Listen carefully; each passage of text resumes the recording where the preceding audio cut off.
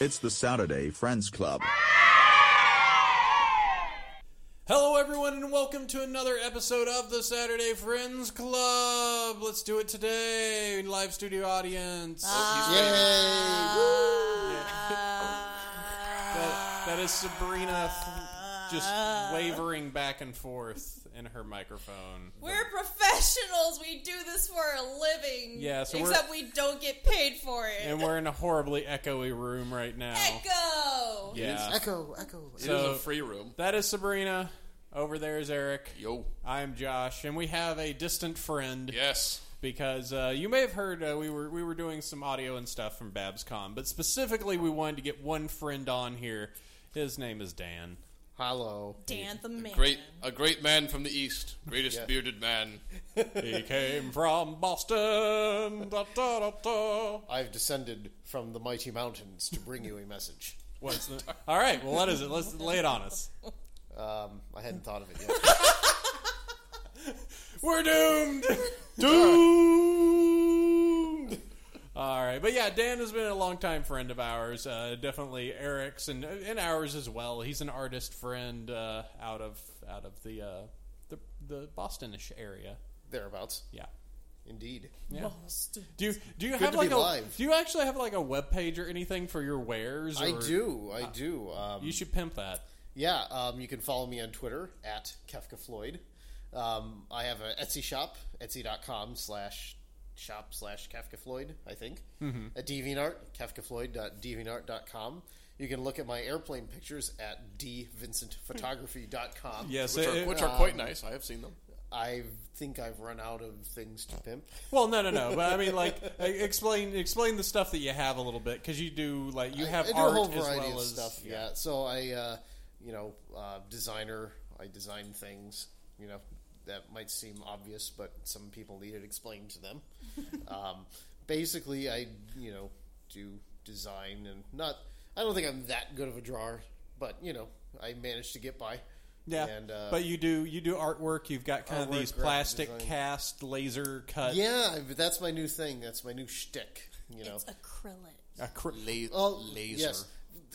He's preemptively stealing my joke. I was going to do it, but now I'm not going to do it. You guys are too much on the same wavelength. We call it. We should have saw us at the Giants game yesterday. We call it the Alan Parsons Project. Hey, no, Alan Parsons. See, that is a great freaking band. All right. Some sort of hovercraft. No, I need to go on about the turn of a friendly card, because that's a great album. I have heard this rant. Yeah, he has heard this. Well, have you ever? I mean, you guys have all seen The Last Unicorn, right? You guys know the song that opens up in the beginning. America is playing the song, The Last Unicorn. Well, that song, a few years prior, Turn of a Friendly Card came out by the Alan Parsons Project. Great album. And when you listen to the opening part of the suite of A Turn of a Friendly Card, you realize that it's the same damn song. Oh, you're right. Hell no. It is. I will. When we're done with this, I will play it for you, and you will understand that it is. I mean, I don't think they stole it, but I mean, it is very similar in terms of like structure and how it The Alan sounds. Parsons Project, but I think it's some sort of hovercraft. But yeah, so yeah, I make these little. Right now, my current thing is I make these little light up laser light stands, as I call them. And you got them for like My Little Pony and Adventure Time, Gravity Steven Falls. Universe, Gravity Falls. Yep, all sorts of and some video games, and starting to branch out into some other things too. I had an idea today. Oh, did you? Was that new? It was new. I know. It's dangerous. I understand, but it could work out for us. And I know you guys like Rick and Morty, right? Yeah. I've unfortunately seen like one episode. No, we've seen more than one. We've seen like 3 two. episodes. Okay. I've also only seen like a couple episodes. Well, I was thinking We're horrible. We're horrific people. Okay, well, in any case, there's the Council of Ricks, and they have a logo. I think that would be cool. Okay. I was also thinking about doing like a Mr. Meeseeks and draw a Mr. See, they haven't seen the episode. You know what you should do? MST3K logo. I don't think they have a logo. If you could, They don't- no, you well, just they do the do. Earth. You do the planet. You could also just do the outline of Mike and the Bots. Or do the Satellite of Love. Oh, there we go. Oh, yeah, the bone. Just a damn bone. But yeah, we have Dan on today. Dan is the topic Friend of the show. Yeah, the topic for the show is a good one because it's something that I have definitely wanted to delve into for a while. But first, we have to have our pre-show discussion, which we were talking about this in the car. This is where we get political. This guys. is where we start. I'm sorry, it's an important issue. Everybody is losing their minds over this. Yeah, America is split. Like people cannot agree. That sounds familiar. Yeah, Dan, your feeling of pineapple on pizza. I've never gotten pineapple on my pizza. If somebody serves me Hawaiian pizza, I pick all the pineapple off of it because there's still ham on it. Cool guy. I'm of the opinion that if somebody really wants to put pineapple on their pizza, that's their problem. I'm not going to stop them from doing it. But I will be judging them both silently and loudly. But it is true. He has not tried a pineapple pizza to actually... No, I've eaten pineapple on pizza and I don't like it. Okay, all right. So you have had that. Sabrina, your feelings? I like it. What the hell is wrong with everybody? Well, people like putting a bunch of stupid crap on their pizza. Yeah. What about people putting anchovies on their pizza? That's the butt of the joke. I would not put anchovies on a pizza. See? And I did try it once. It's ridiculously salty. Yeah, salt is bad for you, ergo, don't put anchovies on pizza. I think pineapple, like a Hawaiian pizza with pineapple and ham, I think tastes delicious. Or if you're from Brazil, California style. Actually, it's even better if it's ham, pineapple, and bacon. At that point, that's like 2/3 of a good pizza. See, my problem with the Hawaiian pizza is just the pineapple way too sweet. I didn't know that I was going to get outvoted in this episode. You've been voted off the podcast. Excuse me? You're the weakest link. Is it just because I'm a girl? No, it's because of your pizza choice. You know what? What I put in my mouth is none of your goddamn business, okay? You know. Well, have we done any kind of, scientifically rigorous polling on who likes these kinds of things? Well, on their pizza? here's what I will say. There's one instance where I could see a pineapple pizza being okay, but they're missing one important ingredient. Okay. So, a pineapple and cheese pizza, will not want. Too sweet, not my thing. Pineapple and ham, which is the traditional Hawaiian.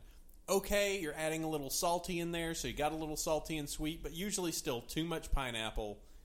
You need something else to fight the flavor of the pineapple and kind of even everything out. Okay. That's when you add red onions. Think about it. That would add just enough flavor, enough change to it. It's not like a white onion because it's going to have a little bit more tang to it. I think it will work. I can buy the argument.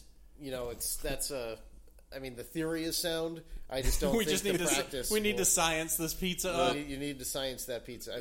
I still generally I'm opposed to pineapple in general. So my aversion to pineapple on pizza is not just because it's on pizza. It's because it's pineapple. So somebody comes. Don't like pineapple. I like pineapple orange juice.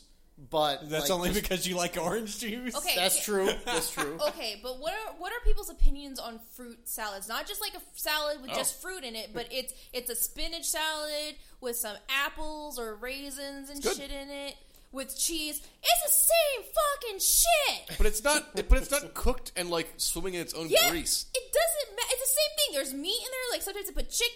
Then there's fruit in there. Then there's your leafy greens, and then there's cheese. Sometimes it's blue a lot of cheese. those. Well, as the bit goes, this taco salad's got 10,000 calories, but it's healthy. A salad. The worst fruit salad is the one that is a whole bunch of fruit, some Miracle Whip, and shredded pineapple. Oh, but that's not a fruit salad. What is that? That's ambrosia. Okay, well then it's disgusting. There. That's not really a. What is that? Is that like that is an ambrosia salad? I will say I really like pineapple, and my aversion to Hawaiian pizza is that once you cook the pineapple, it loses a lot of its magic. You don't put the pineapple on before you cook the pizza. Well, but that's how it's served. That's what every I've never had it. That's they've freshly got nice sliced pineapple on it. I would put the diced. You remove the pizza from the oven. As it's sitting, you put diced pineapple on top of it. The pizza's only going to be sitting for a little bit. The pineapple's not going to cook through. Well, it's just going to be warm at best. So see, now this is the opportunity. If I have the opportunity to make my own pizza, I'm making the one true pizza, which is like olive, bell pepper, onion, sausage. You do that. Well, here's an idea. Two ideas I had. So we talked about the onion. What if you sauteed the pineapple and the onion with like some garlic? No. No? Cooking the onion. You're cooking the pineapple. Yeah. You just want to raw dog that? It's like, why would you In cook so a many pineapple? words. All right. Well, here's there's the other thing. There's pineapple upside down cake. Well, what That's if true. you But that's different. That's sweet. What if you use dried pineapple? Like a fruit cake? No, I'm not putting a slice of fruit cake on a pizza. I mean, like dehydrated pieces. like to- And put that on the pizza? Yeah. That's even worse. Yeah, that would be worse. Really? That's Yeah. worse. I've never tried that, but I got a cheese pizza and I put some dried Dried rations on shit it. on I tried these on the engine compartment. Put some space ice cream on this. I don't know how they do things in Georgia. You just be like Zap Rousdower and just like cook stuff like on your like hot engine. Like, Why not? It's there. Keep it going. All right, Dan. Yes. I believe that we've reached no consensus on pizza. then the Well, I mean, the will room come sounds evenly split because we have Sabrina in favor of pineapple on pizza. We have Eric in favor. Well, not in favor, but he does like pineapple. I want to You're science not it some in more. favor. I'm not in favor, but I want to science it some more. I'm not in favor completely. So I mean, it's 3-1. We actually do have a nice we have a nice variety of. I think it's like one in general support, and then we have a couple like conditional. I'm like completely no. Right, Not, okay, I so- mean, so Josh's yes- idea sounds interesting, but I bet I'm still So not going to yes, no, and then we each have like conditional like acceptance. science this. So. Yeah. Yeah, because the only other I have a coworker and she likes to order the pineapple pizza from Mountain Mike's, but she's funny because she actually removes the actual pieces of pineapple from it because she likes the sweetness it adds to it, but she doesn't actually like eating the pineapple That's on fair. it. I could see that. Okay, yeah. That's fair. So you would then just cook it in pineapple juice. Basically, yeah. I just Put a don't little pineapple juice in the sauce. like the idea of like eating pineapple that's just like, Oh. also coated in like grease. I got the best idea. Instead of doing the entire thing covered in pineapple, you just put a ring right there in the middle, so that way you slice it, you got a piece of pineapple right at the front. Sure. See? And it's pretty. Here's the thing about Well, pineapple we've solved on this pizza. issue. Yep. Well, here's the thing about pineapple on pizza is because as far as I know, you don't put other fruits on pizzas. No, that's No, true. it's just the pineapple. It's just pineapple. It depends if you believe tomatoes a fruit. Yes, but that's we're talking we're talking something sweet. yeah, you know? but this is America, so like people don't put apples on their pizza. That's true. Dessert pizza. But the dessert pizza is different though. That's not a pizza. Yeah, dessert pizzas. I wonder what Brought to you made by us- Little Caesars. what Go to made CC's. us Oh my decide to put pineapple on pizza though? Like what's the story? What is Some the dude history or some of person, pineapple pizza? Some person said, "Hey, it's like, two guys in a car racing at each other. The car crashes, and one guy had a jar of peanut butter, and the other had a chocolate bar, and they go through the windshield, and they get together, and all comes Officer the- Reese's. Officer Reese's comes in and goes like, "This is a hell of an accident. That's a hell of a flavor." Well, I want to make a pizza that reminds me of Hawaii. Okay. So what exactly could I do to make a pizza Hawaiian? I'm like, I don't know. think Italians What- invented Hawaiian pizza. What? I'm just making up a voice, okay? So what's Is that your Hawaiian? Brooklyn accent? What's Hawaiian? Okay, pineapples are Hawaiian. Okay. I can actually buy some bozo from Brooklyn inventing I Hawaiian like pizza. this. I like this Brooklyn Italian part Japanese person. Japanese. There's a little bit of like, what? I'm just making up a voice. I don't know what I I'm know. doing. Okay. I am from space, and I've invented this pizza. Space pizza. Greetings. This is the space language. Okay, so And how come pineapple there's- is Hawaiian. So I'm gonna put pineapple in this pizza. I'm gonna Hawaiian pizza, and it's gonna be the greatest thing ever invented. How come there's Hawaiian pizza, And like we don't. I mean, well, I guess there is like New York pie, but you don't really think of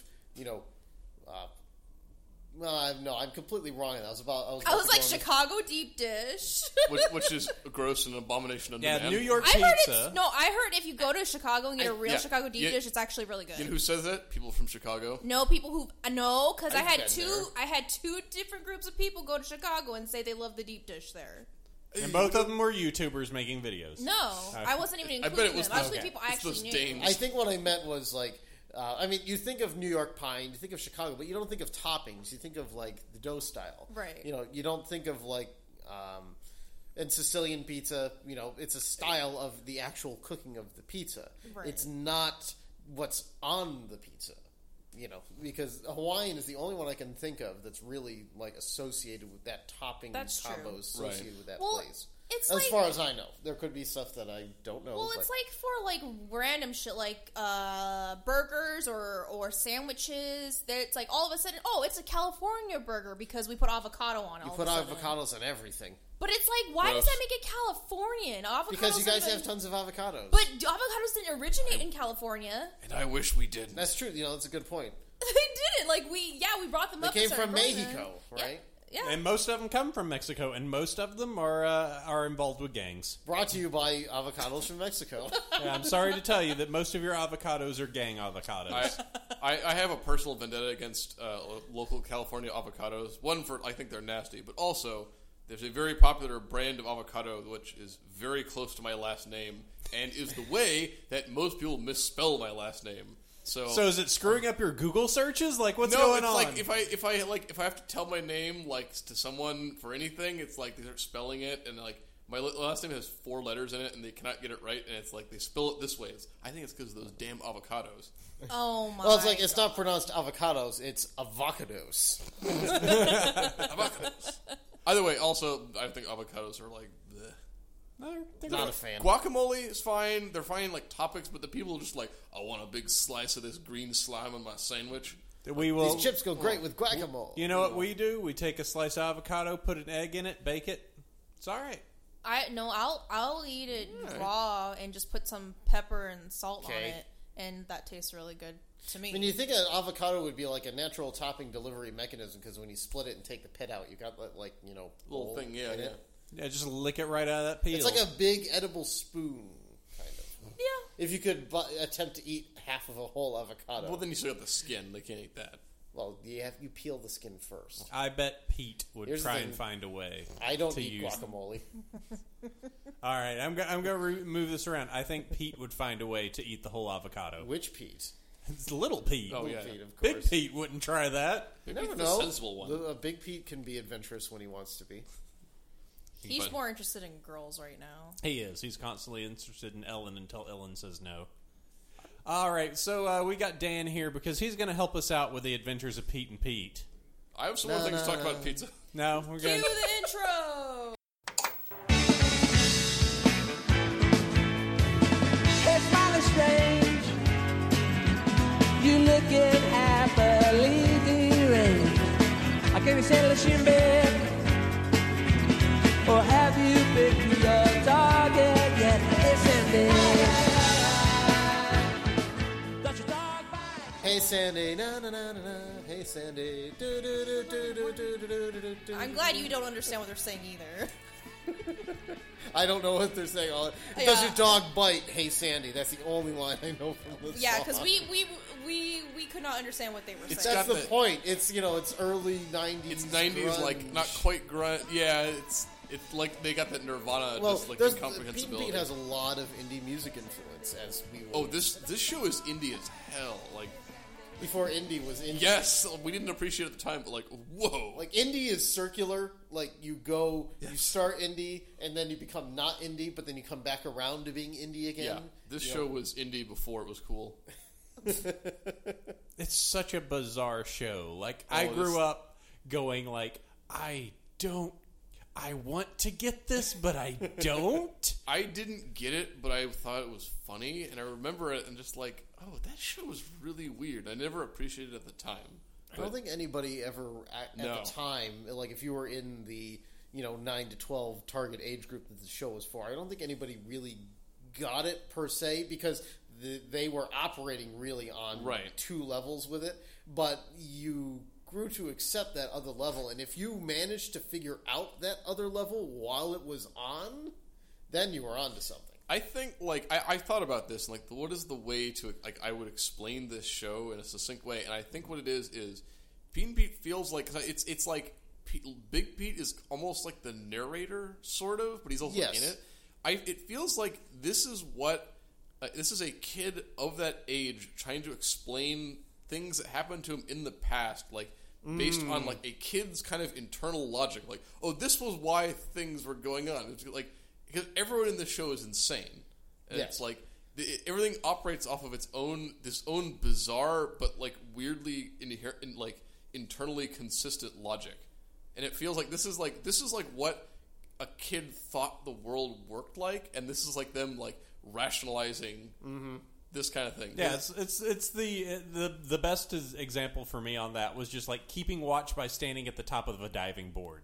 It's just like it's a tall place. I can see a lot from there, so I'd obviously be able to see the entire world from the top of that diving Or board. at least the town. Yeah, I've rewatched.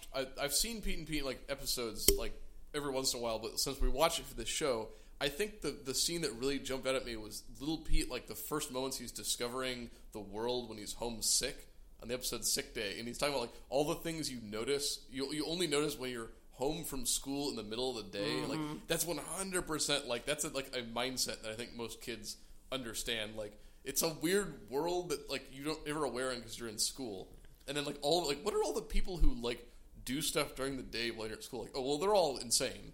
Well, let's settle this real quick. So we gave Dan the impossible task of giving us episodes. It was a very difficult. Well, even before we get to that, like one thing I was thinking about talking about was like, and now because you had mentioned it, and now it's just completely gone out of my brain. The But, like, diving the board? actually like kind of like the history, just like a brief history of sure. how Pete and Pete came to be. Oh yeah, certainly. Because Pete and Pete, when it first started, was just these like 60-second shorts that Nick would put on in between other things. It was like a bumper. Yeah, Okay. yeah, and exactly. it explained some stuff. It explained like the mom with the plate in her head. Oh yeah, well, yeah. So like it started with each of these little segments were 60 seconds long and dealt with like Big Pete or Little Pete with one of his family members or something else. And a lot of the material that was actually in these shorts would end up becoming part of like later episodes. So after they did those, I forget how many of the shorts they did, they decided to go and do like a specials. And those specials would be the pilot for what ended up being the series. So I want to say the first special was What I Did on My Summer Vacation, which is the one everybody knows about because that's the episode with Mr. Tasty. Right. Yeah. So that came out, and then I think they, like 3 months later, they did another special, which was Apocalypse Pete, which we will be talking about in detail. And then they actually had the series start from there. And then the series went on for like 3 seasons until it was unceremoniously canceled in 1996. How many of you remember the movie Snow Day? None of you. How many did you know that movie was actually going to be a Pete and Pete movie? Oh. Did not know that either. It was going to be that until, for some reason, they couldn't do it, so they had to scrub out everything that was Pete and Pete. Oh, but that's if you watch weird. it, there's still some bits. that Yeah, are there's very like the Pete and vestiges Pete. of it. Yeah, Oh, that's bizarre. yeah. So that's the basic history of it came and went. It was only around 1992 through 1996. That was it. And then it stopped, and then Who do we have outside trying to It's the summon? people that were cosplaying Charlie and the Oh, and the okay. two We have other some unicorns. Charlie and the Unicorn cosplayers. They were particularly annoying. annoying cosplayers. What else? Yeah. Well, that was the point of Charlie the Yeah. Unicorn. Yeah. So. Yeah. Being annoying. It was funny you mentioned that. I think I also have a way, like, especially that episode, like, What I Did My Summer Vacation, felt like it's very, like, if Ray Bradbury wrote, like, a kid's comedy. Yeah, that's It's a lot of what a this little, show it's is a like. little Bradbury, like, dandelion wine with a weird comedic twist. Is what a lot of this show feels like sometimes. Especially in like how it's actually put together with its characters. So to give a quick rundown of the premise of the show, The Adventures of Pete and Pete stars 2 brothers, Pete Wrigley and Pete Wrigley, that we colloquially refer to as Big Pete and Little Pete. Big Pete is played by Michael Morona, a guy you might remember as an extra from the Home Alone movies. Yes. Tall, kind of red hair. Big Pete is often the framer of the episode, acting as a narrator, omniscient or not in some cases. And then you have his younger brother, Little Pete, played by Danny Tamborelli, who you might know as an occasional guest on Figure It Out, I think it was. And then he was on All That for a while. Oh, and then he kind of went out into obscurity, and nowadays he's playing bass in a band, and he's having some success with that. So good on you, Danny Tamborelli. So basically, it's these two brothers, interacting with themselves and their family and the world at large. With their family, you've got Mom, Joyce, played by an actress whose name I can't remember because I don't have IMDb up in here because I'm... Yeah, let me find... I might have that. While I'm describing the characters... we are prepared. He is going to do that. And Mom, is your average American mom, except she has a metal plate in her head from an accident when she was forgot how much that is a plot device. Yes, that gets used quite a bit. At first it was just a gag in the shorts, right. So a one-off gag. It was like, no, we're actually going to go and put it in everything, and it factors in considerably into like Apocalypse Pete, for example. Then you have Dad, who's I'm actually forgetting his name now. I'm sure I wrote it in the show notes. Dad is, kind of a classic balding American dad. I liked Dad a lot because he reminded me of my dad. They actually looked very much alike, okay. although my dad tended to get his hair cut more frequently than Mr. Wrigley. Yes. But done by Hardy Rawls. Hardy Rawls, yes, who was a Maytag man for a while. Yep, and the Joyce is Judy Graff. Judy Graff, that's right. What a great name. And you did forget one member of the family. I haven't. We just did the two Pete's, Mom, Dad. We haven't gotten there yet. We haven't gone through the whole credits. Okay. Because- all right. Damn. All right. Let's go. Because, we... what he This is only an hour-long podcast. I wish... Okay, I didn't know that. What he was so slyly referring to was Petunia, Little Pete's... this woman that has been tattooed onto his arm. I don't know what state Wellsville is in. It's the sideburn state, apparently. Right. But no, in Massachusetts, you can't get a tattoo unless you're over 18. Who the hell allowed Little Pete to get a tattoo? So they never explained where the... Never explained. No, that's Wow. just an accepted It's just part. there. It was a Mother's Day gift. Well, like half of the thing that makes Pete and Pete great is just that stuff. They just either don't explain it, or it's just this one-line throwaway that you're not expected to follow up on. Yeah, I think I remember us having a discussion in this show. Like, in this show is like it's like that. It just obeys this kind of like everything is it's just taken for granted. Yes, okay, like Artie. Yes. Artie is a perfect example. He's the strongest man in the world. Played by Toby Huss, who you might better know as Cotton Hill. Or General Tracer on the Venture Brothers. We were doing a little review before this episode, and we found oh man, he is working. And I remember him also because he's on an episode of Seinfeld in which he plays a very Artie-esque character.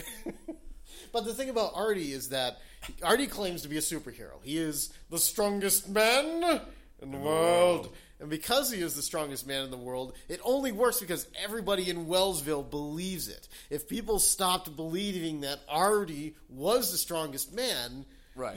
The show is very ambiguous about the feats that he pulls. But, we'll get into that because he does a very good feat in one of the episodes. It's weird. Yeah, well, and he's framed as he's the town superhero. Yes. Which is, again, implying that all the other towns are superheroes. Well, and that's just another construct of the show. This is the kids' reality. Oh yeah, of course they're superheroes, and we've got a local one, and he's a cool guy. And and he's a major character in this show. Yes, he is. So one person that we do need to cover is Big Pete's best friend. Yes, Ellen, played by a woman whose name I can't remember. That would be Allison Finelli. And what else has Allison Finelli done? I do not have the internet version of I don't think I picked up as a kid. Obviously, because I'm 6. But I think it's interesting that the part of the show is framed around his platonic friendship with this this girl in his school. in his neighborhood. But there's always that tension there. There's a little tension, but I think it's like that's an interesting tack for them to have taken. It feels like if most other shows, it's just like Well, because she's a girl and she's a friend, but not is a- she a girlfriend? right. Yeah. But so I think that was also like coming back like, oh, that's interesting because most of their shows it would just be the girl he's interested in, and then they like get together at the end. But like no, it's like you see like the post of that, Yes. which is interesting. Yes. So And her father is Steve Buscemi. yes, her father is Steve Buscemi, and that's amazing. Other people of note that are here, Nona. Yep, Michelle Trachtenberg. Yep, she is definitely in. Here's Little Pete's best friend. Let's see, we've got some other ones that we might as well meet. I mean, Endless Mike, who I specifically avoided episodes about Endless Mike, even though I think Endless Mike is an integral part of the show. You know, he just consumes everything. Like, if we did an Endless Mike episode, we would only be talking about Endless He's Mike. another like he's like Big Pete's bully. Yes. But he's also like this is a person that you as a kid would have dreamed of. Like he's just a bully. He's just always there. Like he never goes away. He's just always the same. He's just this malignant force, which is like always kind of looming over you. And then you've got, like, bus driver Stu. Chris the Elliott. bus driver was really awesome. He was great. We didn't even do the best one. We didn't even do Das Bus. Yeah, well, Das Bus is great, but like that can be an extra credit, guys. Basically, the entire God. series Yeah. is up on YouTube. Go watch Yes. it. Which is what we need to say the 4 that we covered. Yes. So the 4 episodes that I chose of this impossible list. Yeah. The first one is Apocalypse Pete, which is, I mean, for me, just absolute classic episode. Yeah, yeah. Next would be King of the Road, which technically comes before Apocalypse Pete, but when I was thinking of it, that's what I did. Let's see. We also have Inspector 34 and Oh, man, that was- Sick Day. Yes. So those are the 4 episodes. If you want an extra credit episode, I would recommend X equals Y. And I would have liked to included it if we could do 5. But the main thing is it's an Ellen episode. You know, I will say up And front. you choose that over Day of the Dot? Oh, look at that. Now you're doubling on this. Watch both of them. Oh. It's because with these episodes that I picked out, I felt that it was a pretty good breadth of the series. Like, it gives you a lot of the flavors of the various, from the specials through season 1 through Right. season 2 and so forth. And I will admit that we have 2 very Little Pete focused episodes in Inspector 34 and Sick Day, but they are They're so good. So we will forgive that they were mostly Little Pete focused, whereas King of the Road and Apocalypse Pete are much more family focused. Right. I had completely forgotten about King of the Road, so I rewatched it like, oh, I remember this episode, and just like, Yes. oh, this is like this is a great like just dad episode. Yes, that's one reason I picked King it of because King of Fraud. that episode was, again, very dad centric. Yes. Mr. Wrigley, he really had a great character arc in that episode. All right. Well, how do you want to start us off? Which one you want to Start do? with Apocalypse Pete because Apocalypse God Pete. damn it, that's what we're gonna do. That I remember watching this not before this podcast, but like the intro to this episode makes me laugh so hard. Because the It's episode is completely framed unexplained. like usual. Big Pete is narrating the episode. He's the framer, and it starts off in media res. We're starting off, and we see this radio-controlled NASCAR car careening off a cliff and exploding. Well, and and we're like, oh boy, what are we going to get into? Well, and he said like something happened that day. Some would call it a miracle. the car is like, This exploding, and I da, didn't da, even. da, da, da, da, da, hey, Well, Sandy. but I didn't even notice. Like I thought that was an actual car, just because the distance was so off. That I was just like, whoa. Well, the that was production, the point. It was supposed to do. the production values kicked up. Yeah. Exactly. This episode, like you said, this is interesting. Saying this is one of the very first ones. Yeah, this was a special. Well, this is the special because like they too kind of like they violate their laws of reality in which they just construct that command center with like radar and other stuff. Yeah, like how did Little Pete get all the money to construct this command It's just center?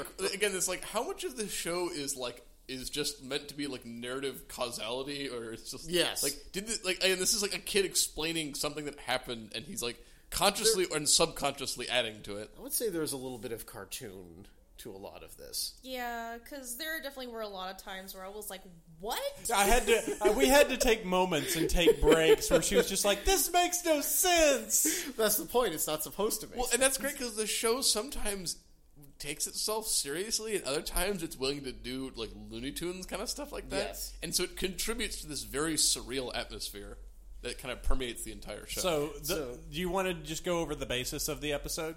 Yeah, basically the plot of the episode is that Don Wrigley, American man, king of the family, who does all he can to provide, is in a deep, bitter feud with next-door neighbor, Mr. Hickle. And unfortunately, Steve Buscemi. Yes, Steve Buscemi is, we didn't say it was important because, we did earlier, but Mr. Hickle is coincidentally Ellen's father. Right. And this war between Don Wrigley and Mr. Hickle comes at a head and is preventing the friendship of Ellen and Big Pete.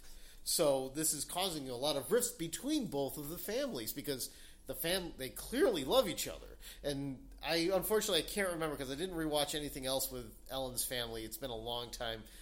What is Ellen's mom's situation? I can't remember it. No clue. I can't. I did not rewatch X equals Y, which Steve Buscemi is in, or Day of the Dot, which I also believe Steve Buscemi is still in.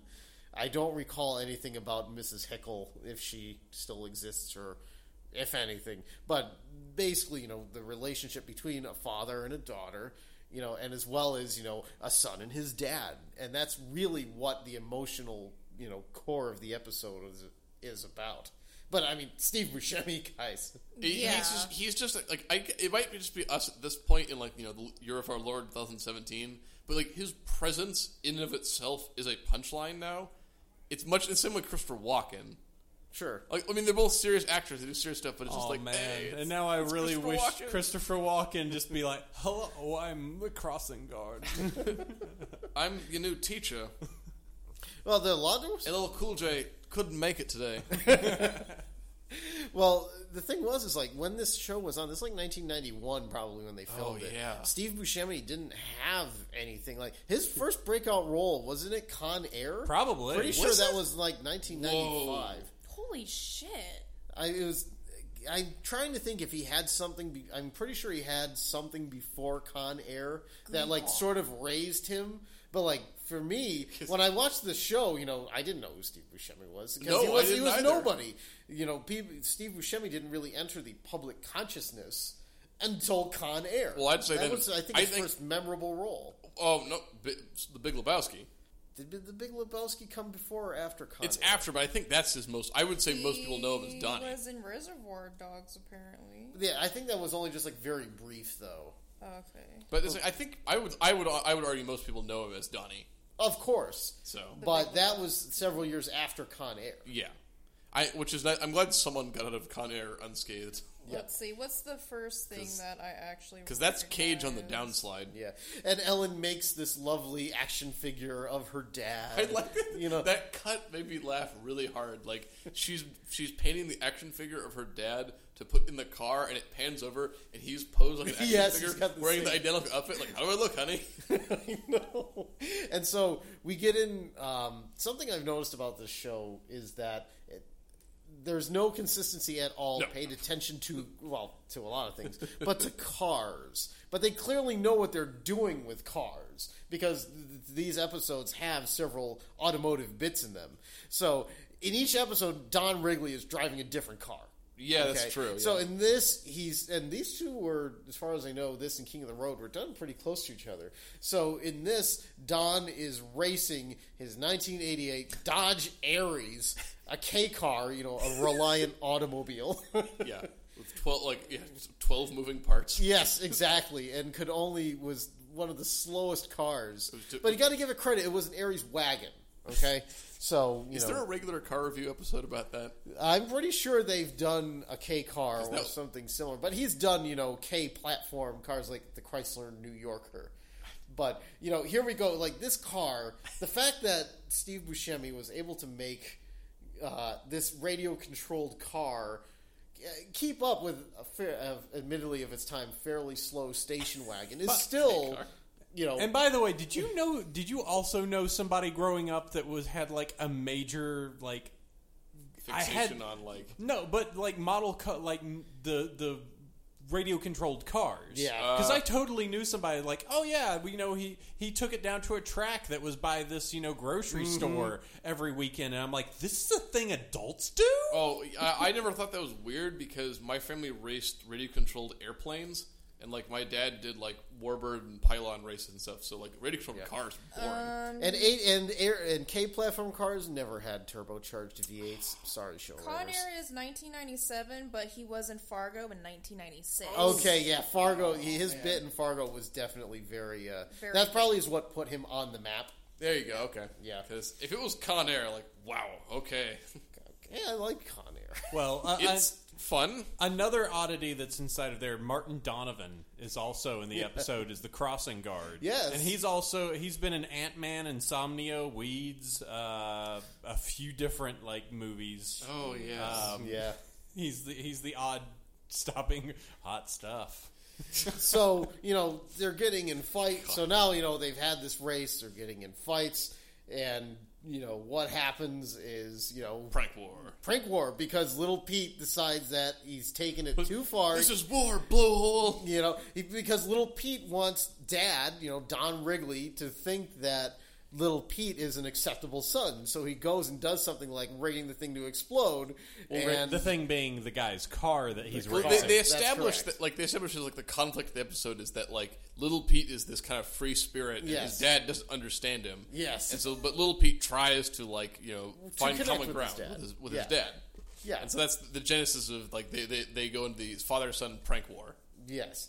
So, and it just keeps escalating and escalating. So, Steve Buscemi starts out with, playing a very obvious off-brand Mississippi Queen. Yeah, can we talk about that? Like, we can talk about Marmalade Cream. I looked that up and I'm like, okay, this is a real song, clearly. Like, no, they made this for this show. Like, they made this kind of like not quite Zeppelin like.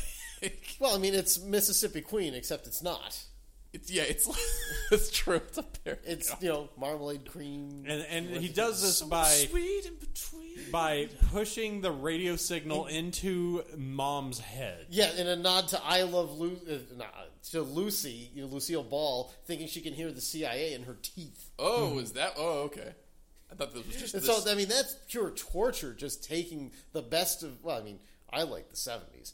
But, for perhaps, maybe Joyce is not a fan of the 70s. Maybe she had a rough time in the 1970s before she met Don. Who the hell knows? Well, they established, like, it's 14 straight days of Marmalade Cream. Just, I mean, anybody would get tired of the song after 14 days. Right. So there's the prank war. That's kind of hard to follow because there's just so many additional pranks. Well, I think the other best one. Go ahead. The other best one being Artie. Yes, moving like the house by an inch. Well, I like the conceit. And he's like, he was originally going. What was he was originally going to do with it? He's going to like throw it somewhere. Yes, but he's like move it like 100 miles or more. Yeah, but he had like strained his back. It was like, what was that his line? back was out. So, but the reason for it was equally insane. And so like he rotates their house an inch, and so they have this great shot. Steve Buscemi like walks up to the door and pulls out his key and just like pokes the door and like misses the lock, and then just kind of like looks at it very confused. He's depending on his muscle memory. Yes. He knows that it's always there, and he goes to insert his key, and it's like he's like, wait, this does not compute. And then by the end of the look episode, he gives to it, yeah, he's like, wait a second. And I love the fact that they have to revert it at the end of the episode. Otherwise, his whole life is screwed up. Something else going on: smoking in a children's show. Yeah, especially in the early '90s. I'm surprised. They got away with that. We talked about the previous episode is like that kind of as a weird standard in American TV shows, because we did Biker Mice from Mars, in which like it was awesome. Everything's a laser because you can't show guns. Then we watched Adventures of Tintin, which like he is like shooting everyone.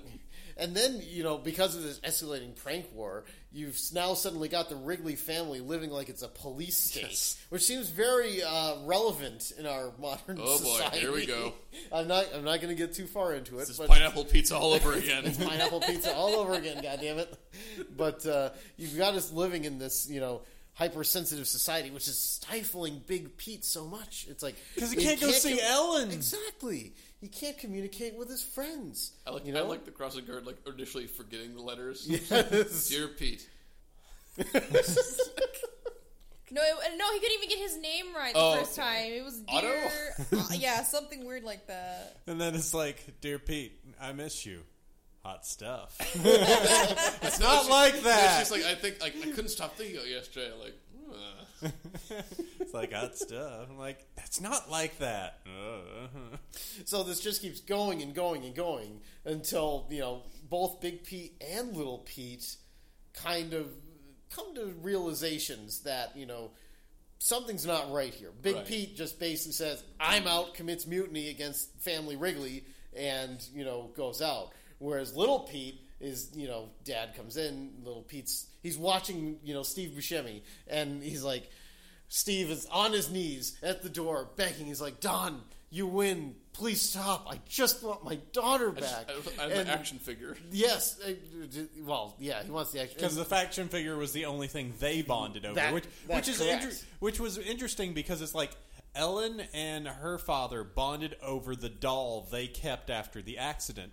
But Little Pete is bonding with his dad over this war. So it's like they want the doll back so that they can bond. But Little Pete doesn't technically want that because he'll stop bonding with his dad. Exactly.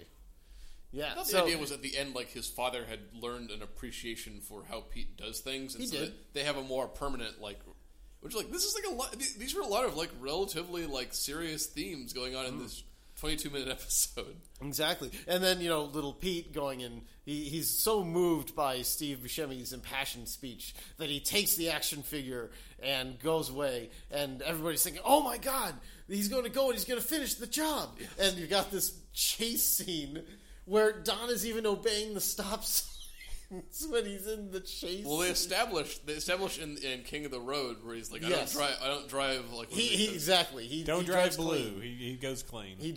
Don Wrigley drives clean. So, they're going in this whole big thing, and it turns out that it's not going to explode like they thought it was. But Little Pete did have a change of heart, even though you thought for a minute he had gone scoundrel. But he knew that he had to do that to get them together. Exactly.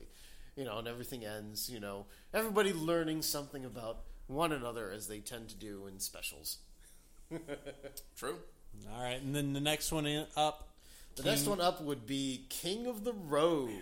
This is the travel episode. Yep. Dad experience at its like most refined. Yes, this is. I want to get a license plate. This is King of Fraud. Unfortunately, no states have 9 digits, so you can't have. You can't have King of Road or King O Fraud.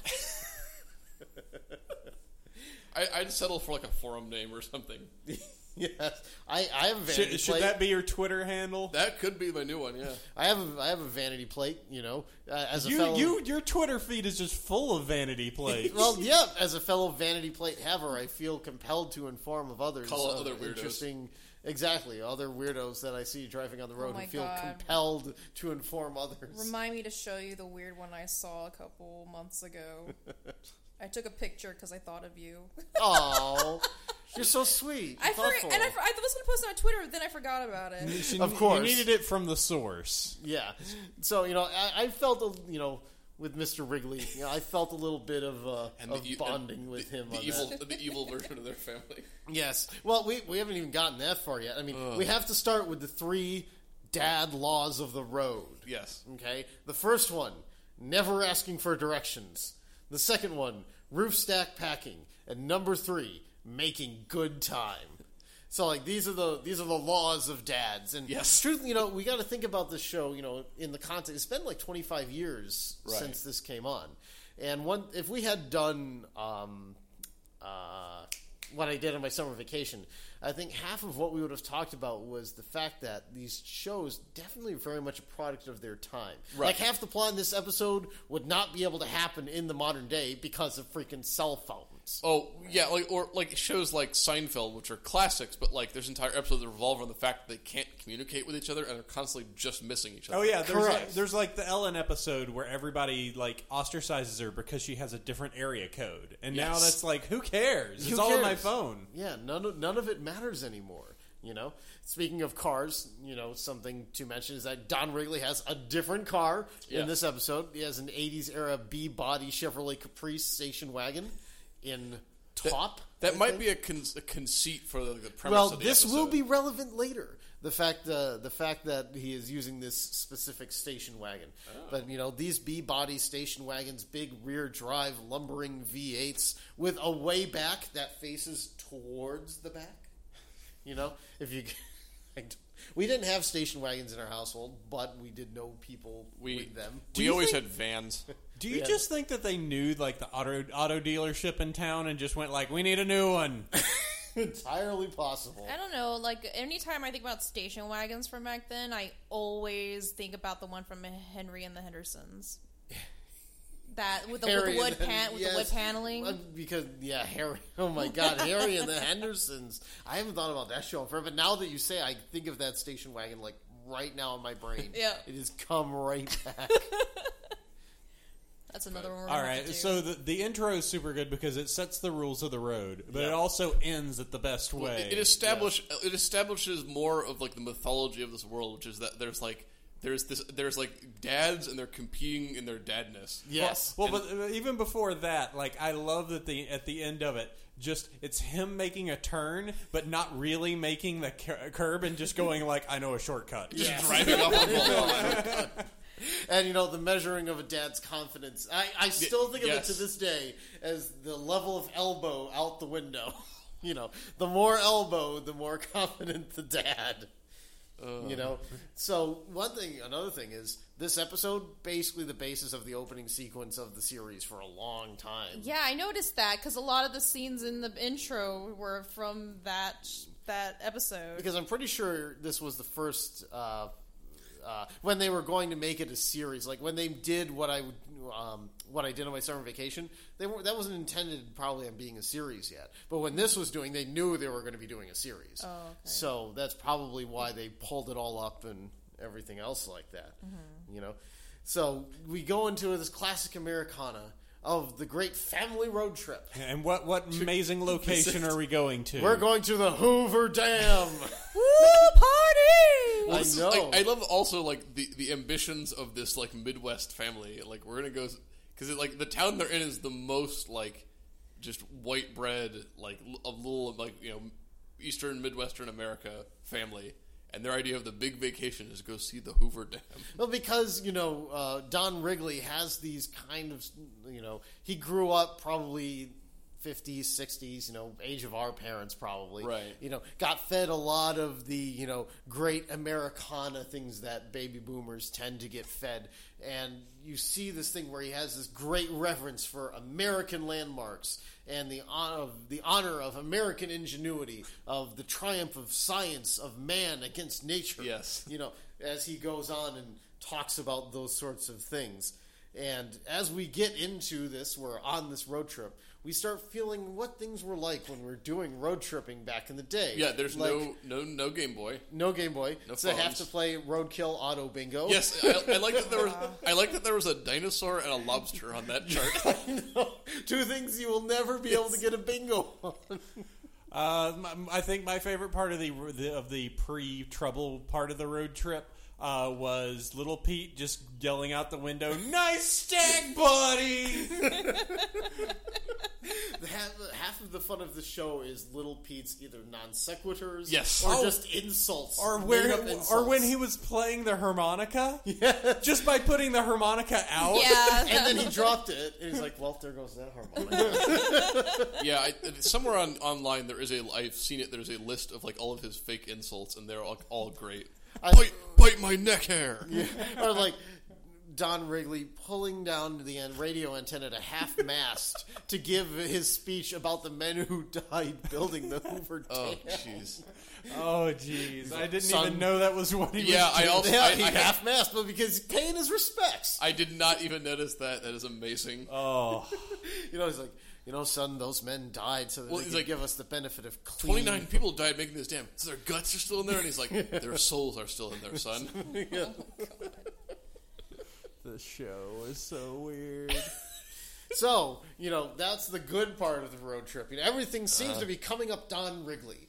You know, that all happens. King of the road. And they're making And then such they- good time. Yes, they're making incredible time, as a matter of fact. Enough that they can stop for a picnic. Exactly. Like, Don Wrigley, you know, he thinks, you know what? We've done so well, we should reward ourselves, you know. So, as they say, they stop by for a picnic with bug juice on the house because he's such a generous guy. You know, where you would get bug juice. Exactly. So they stop at the highway rest stop where they go and eat their picnic. And as their picnic is starting to go, in slow motion, Yes. pulls up the 1988 Buick Roadmaster station wagon, which was the better version of the Caprice wagon. Oh, okay. You know, This is so- like the luxury version, or is it like... Yes. you know, because... God, who was the auto head on the show? This guy is I like... would have never even thought of No. that. Yeah, so because this family is supposed to be the evil twin version of Yes. Wrigley's, so they have, you know, this. I looked him up, by the way. The guy who played the evil family's Is he dad. on the X-Files or something? I think he was in Dexter. Let me see if we- Wow, let me- okay. Oh my god, that would be awesome. Actually, yeah, Either way, like the royal family, I did not notice that he has the better car and the more correct license plate. yes, he has, instead of King O Fraud. His is actually King of Road. Now that we think about it, you know, I just as many That's- times as I've seen this episode, I just now realize King O Fraud. Right. He's Don Wrigley was the fraud. Oh, That, I realized that, but initially I'm like King O Fraud. I mean, how many? I've seen this for 25 freaking years. Well, because what he had to do was he was doing like King O, like O. Yeah, but he it's had like- to push yeah. the This is the F closest our over. state could come up with. exactly. But the reason why is because here comes this douchebag. With Right. his- he already had that license plate. He already had King of Road. Here you've got this clean cut, you know, what Don Wrigley thinks from years of television is the correct American male. Thank you, toxic masculinity. Yeah. With his June Cleaver wife. Yeah, this- and his two little girls, one of which gives Big Pete the biggest boner he's ever had in his 15-year-old life. Oh, like their Well, little Ellen's conversation not by the doing it. tree is like okay, this show is really just hamming it. Like, love it. They are, and once she shows up, Big Pete, they completely go into this. Now you would recognize it as just innuendo Yes. completely. Yeah. It's funny you mentioned that. I do say like this show, like you're saying, is a product of its time, and is like this is a very like nuclear family. And no child would get the sexual tension here No, that's being cut with a steak I think they knife. might pick up on the idea that he thinks she's cute. Yes, but like exactly. they are having like a little like repartee, and she's kind of talking like this. She's selling it, and it's great. So Let's see. So Mr. Perfect is Geoff Pearson. Let's see. He was on Dexter. Nice. He was on Dexter, Changeling, 24, Unhappily Ever After, Designated Survivor. So I guess he's pretty common he's on been 24. a pretty regular character actor. Is he noted character actor Jeff? Whatever his last name was. How would you determine it? Pearson. You know what? His face looks familiar enough. He looks Yeah. like he could be No, like that's a guy that you call noted character actor. yeah, he's just got that face. He could be like a henchman for a Bond villain or something. Or he could be the Bond villain. Indeed. So now that this guy has shown up, Yes. you know, Don Wrigley's world is thrown into disarray. And I love because that- his, yeah. his masculinity is being challenged. His You know, he dad, can't his handle it. dadness. Yeah, And he's afraid because he actually could be better. exactly. Yes. That's what makes the fear, because he's got the better car, he's got the better wife. He's I mean, got he the better didn't say- family. You know, he's not, because Don Wrigley's not a bad guy. You know, he's not thinking. You know, he clearly, you're watching this beforehand. He loves his wife. He loves his kids. He loves being a great dad.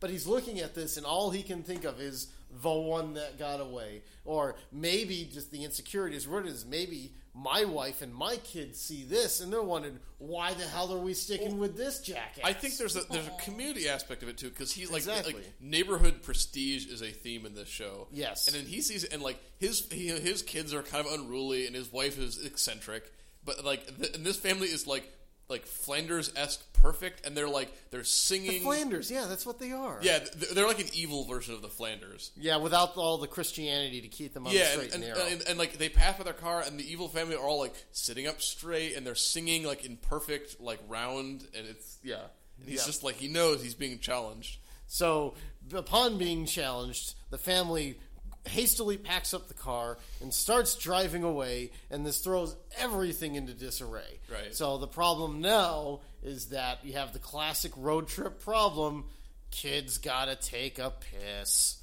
And there's some real good, Yes, I think great gags. I think pee jokes can be a little overused at times, but I gotta tell you, these are some pretty good. Jokes. I remember seeing the shot of the mother like running through the fields like Sound of Music. Yes, that's exactly and I didn't what realize this. Like, it's the Sound of Music. She's found a place to pee. Yes. The hills are alive. Yeah. The sound of my pee. Well, I love the shot of him just like pouring something out on the pavement, and it cuts up, and he's just dumping a glass out, and he's not Yeah, that one was just taking a great, whiz in a too. parking lot. And so, of course, this causes them to lose valuable time, which is just making Don even more crazy. And we can see the family themselves, without their strong leader of Don Wrigley to keep them together, they all start losing it a little bit. Big Pete is wondering what mile markers are supposed to be. They're mile markers, Big Pete. Little Pete is, deciding he's going to be a delinquent. Death by remote garage door opener. Yes. Which cannot work possibly in any way, but you accept it. I like the subtext of that, in which just like if there's a problem in the neighborhood, just the local dads are supposed to take care of it. Yes. Apparently, like I was reading like trivia and stuff about these episodes, and the guy being threatened by the remote, by the garage door. Oh yes, was like the Nom flashback.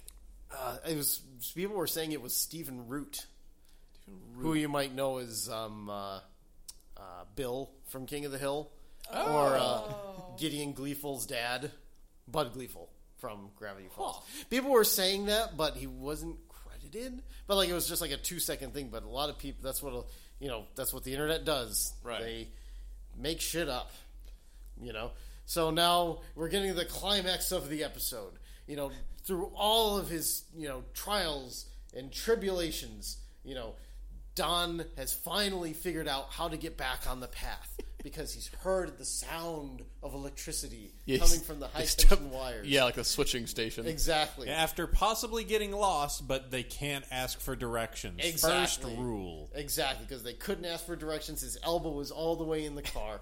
So here they are. They're finally back on track. And who shows up? The evil family. But the evil family. Flashing their high beams with artillery sounds and getting ready to pass. Okay? And they're coming by. Don's like, okay, come on, family, singing. Row, row, row your boat. And then what did the douchebag family do? They start singing in French. Yes. They're like, oh, and this cannot stand.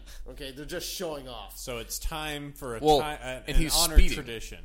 And the evil family was also speeding, and then Dad Wrigley is like, nope, I always drive clean. Yep, double nickel. They hadn't repealed the 55 mile Oh, an hour God, that's speed right. limit yet. All right, so obviously at this time we're coming to a head. We're going to have one thing that we can determine is who is the better family. What is it going to be, Dan? It's going to be roof stack packing. While still driving. While still driving, because Big Pete decides, you know what?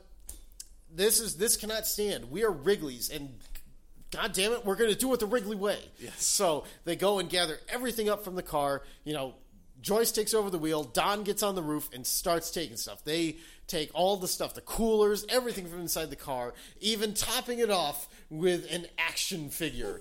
But it's not enough. Because the other car does exactly the same and tops it off with... Like the trophy, I think. No, it's like a geisha statue. No, the geisha statue, that's right. And it's a little bit taller. It's a little bit taller. And the family is dejected. They're like, crestfallen. we've given it our all. There's no more that we can do. And to his credit, Don has realized the error of his ways. He has realized that he has put his family at risk because he felt threatened. And he's like, we did the best we could, and there's no shame in that. Right, Pete? And he looks at Big Pete in the mirror, and Big Pete's like, hold my beer. I got an idea. Yes. So he starts stripping off all of his clothes, and he's like, we still got these, right? And everybody's like, sure, why not? So everybody takes off their clothes, puts it up, and by putting the clothes on top of the car, they win. While, showing their bare asses and other things to the neighbors. Did you see that other father? He wouldn't even look at me. Yeah, he's Exactly. like, he wouldn't even look at it, probably because he was buck naked. Exactly. Again, the mythology and internal logic of the show, which the evil family they just know this rule has as been well. beaten. Yeah. They've lost. They've something. lost. That's the line that they will not cross. Yes. So what happens is they end with the trading of the license plates, an act that is completely and Illegal. utterly not legal. Oh boy, but man, just that episode, just quintessential family stuff. Yeah. Really makes you think of dads and what dads do in our lives. All right, so let's move on to the next one. We've still got 2 more to go. The next one Got I him. have in my notes is Sick Days. God, this is my favorite episode. It is. I think this. I mean, people might say Das Bus is the best episode. I honestly think this is the best episode. I think this is the best. This one. is the one that caused us to laugh the most because the opening, Yes. opening made us lose it. Like, Just the girl grinding pencils and eating pencil and just shooting pencil shavings. but no, it was just so the basis is just like it's the doldrums in school, and everyone knew it. It was that era that was like the after Christmas. Christmas break's done. Spring break is not yet here. Well, I think they was saying, between Christmas and Memorial Day, Yeah. there's no but here's the thing. I mean, we had, at least where we had a week of vacation in February and a week of vacation in April. Well, this So episode we made no had, sense. We had breaks. This is in grade school, high school, like our school, Massachusetts. That's what they did. Right. I don't know what they do in other places. Here it's like spring break is usually kids get back to school second week of January, and then spring break is March sometime. Plus, our schools get so many half days or Yeah. teacher work days. But again, it's the mythology of the show. It's been amplified as they're like a prison camp Plus- and they're losing it. Plus, since where we live, we don't get snow days, so that's Yeah. why. That's Yeah. the main reason. So And- what happens is little Pete gets the idea, the way that he can have that moment of relaxation, Yes. and he does it in my favorite goddamn way Yes. of just being there at his desk, holding a snow globe, Yes. and then just letting it go. Sick Days. Yeah, it's he had an idea that would get him out for sure. Rosebud. Yes. Yes. A Sick day, reference frozen that pea. no child back then got. Oh no. Exactly. Exactly. I just like the classmate who's slowly growing a beard. He's just dying and he's running like Even a though he Yeah. probably hasn't even reached the age where he would start. no, He was that's- probably I think he was probably 12. So I love the part of this where it's it's the science of deciding what sickness you're going to have, Bribing because I me. feel like we all were just all Yeah. right, what can we do? All right, I could do a cold. I'm gonna have to play that off. you can't do a flu because it's very difficult to fake a fever. But I like Little Pete's logic in what he did with Big Pete as the accomplice. Because I'm sure Big Pete's gone through the same thing too. So they do. Little Pete settles on food poisoning as his raison d'etre. I would like to say I really enjoyed the little aside where he's the legends of the other kids and how they faked sick. Yes. And the kid used mind control powers to keep his temperature above 101 for 3 days. And it's just a kid with a thermometer in his mouth focusing really hard. So, and he's going for the mythical double dipper. Not just one sick day, which is probably pushing, but 2 Yeah, really, sick days. really pushing it. Something else I noticed too is now that this episode, I'm pretty sure, was this a season 3 or was it a season 2? Because at this point, we're firmly the series has been established. It's Right. been doing things, and one thing I noticed is the use of royalty-free music tracks that similarly used in Ren and Stimpy, the do do do do do do Oh, yeah. do Da-do-da-do-da-do-da-do. And also mixing in like some Polaris music as well. Like there's some tracks that Polaris recorded for like backing music, like during the chase in King of the Road, for example. That was all Polaris. Oh, okay. You know, but so it was interesting because in some early episodes they actually had licensed music. Right. Like there were some songs that they had licensed, and it was. They moved away from that. Like that stuff was actually like stripped from DVDs because they didn't want to pay people money. Jeez. So how does he go with the Double Dipper? He decides to go for the ominously named Operation Tapioca. Krebstar tapioca. Yes, that's true. They didn't have, when the series started. They didn't have all the Krebs stuff. Yeah. Well, there's like the girl's eating pencil shavings as a Krebs scout. Yes. Yeah, so everything was like Krebs was like, And he generic. manages to get an expired label from Sarah Smuggler. Downey, Whoa. Well, you know, or no, Sarah Shannon. Sarah Oh, Shannon. okay. Okay. So that's the plan. You know, it was because they had expired tapioca pudding for dinner. So, you know, Little Pete, I keep saying, for whatever reason, Big Pete always comes to my mind first. Little Pete's lying in bed. He does the, it's very good, by the way. He goes, "Oh." He's like a dying whale. Oh, okay, so that's who it is. Sarah Shannon was the female vocalist in the band Velocity Girl, so that's why she's of note. Yes. There's so many. I'm going through like the list for Sick Day because there's so Sick many. Day, there's a lot of like Cameos. notable cameos in Sick Day. So, here comes Mom into the Yeah, room, and she's an expert. Joyce's bullshit detector is right out. Like the PKE on the bullshit detector is off the scale. Okay, Yeah. and because she's seen this crap before, you know, checking his temperature, going else. She's like, I think it's something I ate, and she's like, I don't know. I think the rest of us would probably have a problem. So, Big Pete has done his job. He's left the new label tapioca, The tampered tapioca can. in the trash. She gets it, and it's like, oh, well, I guess this was bad. You know, well, honey, here's a barf bucket. I got shit to do. You know, you just stay in bed. Got you my know. negative fractions. Yes, exactly. He's got his big book of fractions that he has to deal with. And, I mean, Little Pete really sells that. Yes. You know, so now that that's done, you know, we're going to tell everybody that Little Pete's got a day off. So Mom calls the school, and word gets around to the school that Gets around to school teacher LL Cool J. yes, LL Who Cool is J. in this show? Yes. What year is this episode? Real quick. This I want to say this is like 1994. Is this pre or post Toys? That's a good question. I don't that- know. I'm pretty there's sure a- that's post Toys. Okay, because that was a black hole of a movie that few escaped from. But anyway, Robin Williams did manage to escape from it. well, he did that like right after Aladdin, so he had Right. enough that like we'll just ignore that. Right. So, but the thing is, like, him being sick, like, the International Adult Conspiracy Yes. takes notice that he is sick, I like and they that, all like- start partying. I love that they have like it's like World War II, like Bletchley Park. They have a woman like a teletype machine Yes. getting the message over the wire. Yes. So, now that, I mean, he's got a day off from school, he can just go around and do whatever the hell he wants. And what does he do? He eats a nice big bowl of President Pops.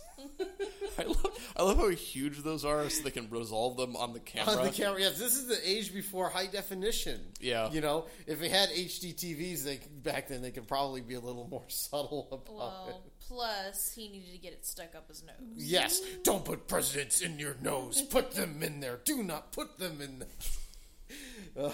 You guys got to put home movies on. Oh god. Oh man! So now we're going to get into our big cameo parade. You know, the first one is Chris Elliott, you know, as Meter Man Ray, who is deathly afraid of World War III. Well, he, like- again Well, relevant. I love the idea. Like again, this is like the mythology is like what are the weird adults that do things during the day that yeah. like and it's like the meter man comes and like he's like some say when he looked into the meter he saw the future, and they do this great like he's watching like he looks into it real intensely and there's like a nuclear explosion. Like, do your family have a bomb shelter? No. Yeah. Why? Don't worry about it. He was like the one cameo that I was like, oh, I remember seeing this guy in lots of different. Is he stuff. the bigger guy from Home Alone? No, you're thinking of Joe Pesci and Daniel Stern. Okay, yeah. Not the Joe Pesci, but anyway, yeah. So basically, he continues to fuck around. He takes the garage door opener and, says, because as we know, he likes to fuck around with garage door openers. Yeah, that's like a weird recurring thing in this show. Oh, garage, just point it, because garage door openers don't work that way. Excalibur. Well, but they used to. Remember, you used to be able to That's get a garage true. door opener, and you could change the settings inside and like hit other people's doors. Yeah, it was basically like basic channel selection. Like they didn't have like encryption or keying or pairing or anything to do with that. So okay, I can buy that. I can buy that. And of course, as they're getting it, it's got this great jingle. Yes. Excalibur. I look, and it has like it comes in like a scabbard and everything. Yes, Most exactly. powerful garage door opener known to man. So let's see. First, we have the mail carrier, which is Bebe Neuwirth, who was a accomplished Broadway actress. Huh. I love liked her her. character. She's awesome. Yeah, she was Yeah, cool. great. And then, at least for the purpose Oh, of there we- this podcast, we got our first visit with bus driver Stu. Was that the first time he was on the show? No, he was on the show before that. Okay. But for the purposes of this podcast, it's the first time we're talking about it. I just like that. Yeah, speaking of like relevant, like she's like little Pete Wrigley, who appears to have Hollywood funny man Don Rickles up his nose. Yes, rest It's in Van peace. Buren! It's Eisenhower. Correction, Eisenhower has his own stamp. More on that later. May Mr. Rickles rest in peace. Yes. Immediately dating ourselves. No, it was Van Buren was later. Yeah. That Yes, was Van Buren was later. Yep. So we run into, because it's a Little Pete episode, we're dealing with Little Pete's circle of people. And like the laser focus of this episode is Glenn Wordle. Because here's Little Pete thinking, man, maybe my life sucks or whatever's going on. And then he sees Glenn Wordle, is like, maybe it's not so bad. It was like I mean, everybody's got this like weird kid in school who's kind of Ralph Wiggum. This was before this little Wiggy, on The Simpsons. Well, I think the idea of like the theme of this episode, the very deep theme, is like being on a sick day just changes your perspective on everything, and it's like his perspective suddenly changed. Like that kid that he never talked to or hung out with, like suddenly like, what's his deal? And he like strives to find out. Sits there, eats his plaque candy, and plaque candy. Just the camera work on that. Yeah, that was gross. Oh, I was like, this. And I remember plaque candy. And see, I've kind of completely unrelated. I've kind of wondered what it would be like to have some recently. Like even before this, I was just like, remember that stuff is like chalky and weird. I hated it because you had to brush your teeth, then you had to chew it to make sure you got everything, then you brushed your teeth again. It was stupid. That does sound stupid. It is quite stupid. But yeah, so it's funny because all these incidents are just be like Pete changing his perspective on things or like on how the world works. So he makes it his goal to figure out what is Glenn's deal. So he makes his way over to Glenn's house, commits some minor breaking and entering, and finds using the Excalibur, and finds on the wall of his garage Martin Van Buren. Well, which was shown earlier in the episode because like when the meter reader looks into what's my future, and he looks into it and he sees Van Buren, like our 8th president saved valuable face heat with those large sideburns. Good man. Jesus, the show. It's so The show is so weird. So, he's seen this and he doesn't get it at all. So he's like, well, I don't get it. I might as well just admit defeat and go home. But the problem is that he's been dilly-dallying too much. Right. And, Mom's coming home. Mom's coming home, driving down in a third car that is not the Capri station wagon. She's driving a Mercury Grand Marquis or something of that ilk. It's a Ford this time around. And everybody's like, oh shit, here comes Mom. So they're doing the Raven.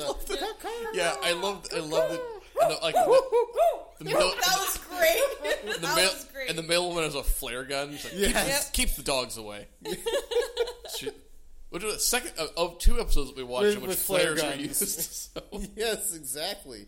So the alert is out. Little Pete knows he's got to, he can't just walk home. He's got to book it. On his way home, who does he run into? Glenn Wordle. And so they have actually kind of a moment together. You know, and they talk to each other, and you realize maybe we're not too different. Well, Pete and they Glenn. both love shoving President Pops up their nose. Exactly. You know, maybe they're not all that different. And Glenn shares the secret of how to dislodge it, which is to build up static electricity and touch a doorknob, Exactly. and it will like loosen up the marshmallow stuck in your nose. So here's something that, for a little thing, is Fashion Corner. You know, because being in the 90s, things happening, things were different. I felt when little Pete was wearing his, like, shirt and his sport coat, the way, like, his turtleneck and sport coat, very Steve Jobs. It is kind of... Well, with a plaid hunter's cap as well. Yeah, Turtlenecks were really big back then. they too. were. We've talked about like other like just weird 90s fashion that like you see a 90s show now like, oh my god. But like little Pete is wearing this like, you know, turtleneck, and not just in this episode, he's wearing it in other ones too. You know, and it's weird. It's like, man, the kids, I didn't dress like that. No. You know, so it just shows you how weird little Pete is. You know. I dressed like Vanilla Ice. Yep. So I bet you did. Down by law. Yeah. Sex. yeah, so little Pete's rushing home, doing, you know, perhaps unethical maneuvers like bouncing your radio signal off of somebody's license Yes. plate to hide his tracks, because he would have been home free except for the garage door, which he left open. He's like, what do I do? What do I do? Bounce it off the. You know, he's like, I'm sorry, Mom. Like, I didn't realize it was such an ethical quandary to reflect radio signals. Well, it causes off her of like metal. physical discomfort. She was like, Oh, that's right. No, he did it off the metal plate. Yes. That's right. He used the plate. And she's like, you know, she had a little bit of thing well, going they on established like she can pick up the actual music in Apocalypse Pete. there. Correct. She's like Well, on the side of the can road get radio twitching. stations, you know. Well, like, I love that shot, like on the side of the road twitching and like marmalade cream. And then she gets home, but little Pete has won. He's made it Yes. back in bed. Mom still thinks he's sick. He gets his double dip. He got away with it. But he voluntarily Decides Goes in the only to next day. take one day. Decides to only take one he wants day. to figure out. Well, he wants to meet with Glenn. Exactly. So. So it all worked out in the end. It's like Ferris Bueller's Day Off. Kind of. It is very like with. But different. Yeah. More things shoved up people's noses. Yes. Right. All right, and then this will take us to our very last one. Inspector 34. I know we're running a little long. That's okay. We're allowed. You edit your stuff, don't you? Well, that's not it. Like, they were telling us we had to leave by 10 o'clock. Nobody's come bothering us yet. They're probably not going to bother us. Yeah. Okay. So, Inspector 34, you know, I made a note in here just like, I can't remember if this is the episode that set off the Kreb thing, because this technically comes before Sick Day. Oh, okay. In the episode list, I believe. But yeah, at this point, you know, Kreb stuff was all over the joint. So we've got Kreb of the Loom underpants. And, you know, the entire family Wrigley buys all of their brand as Kreb of the Loom. But So- also, like, they go through a lot of underwear. they do. They go through a lot of underwear. I mean, they're teenage boys. You know, they're growing. They wear this stuff out. You know, it happens. You know, and I'm sure. I mean, I don't think I recall what Don Wrigley's profession was. Yeah, I don't know. I'm trying to remember. I don't recall if it's ever mentioned in any actual episode. He's or dad. Not, He but goes to work. yeah, I mean, he could be in something that goes through a lot of underpants. You don't know that. Okay. Wow. All right. Whoa. Well, I didn't mean it that way. I didn't mean it that way. I can't think. That's like the only job I could conceivably think of that would routinely use after underpants. I mean, I was thinking more of like, you know. Oh I boy. don't- Let's see. No, just like, you know, whoops, I ripped him again. So now, you know, we're going through this, and every package they get is from Inspector 34. They've been like, these underpants were inspected by Inspector number 34, and they're having a debate. You know, the kids and everybody's like, is Inspector 34 a real person?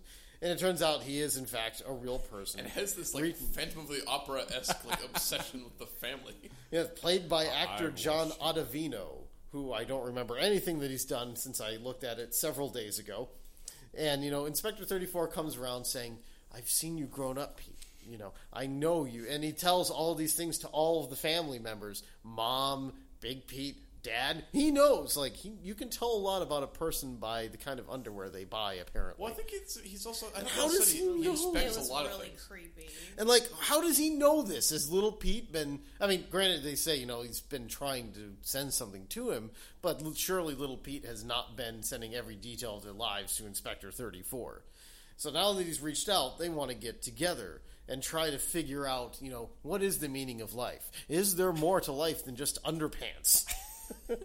I feel this is a nice, this is like a sort of inverse of the, how I spent my summer vacation. Yes. The bizarre figure in the periphery of your life, how do you deal with that? Yes. And I think the thing that makes the difference between those two episodes is, Mr. Tasty was, he wanted to be kind of left alone. Right. Whereas Inspector 34, it was the opposite.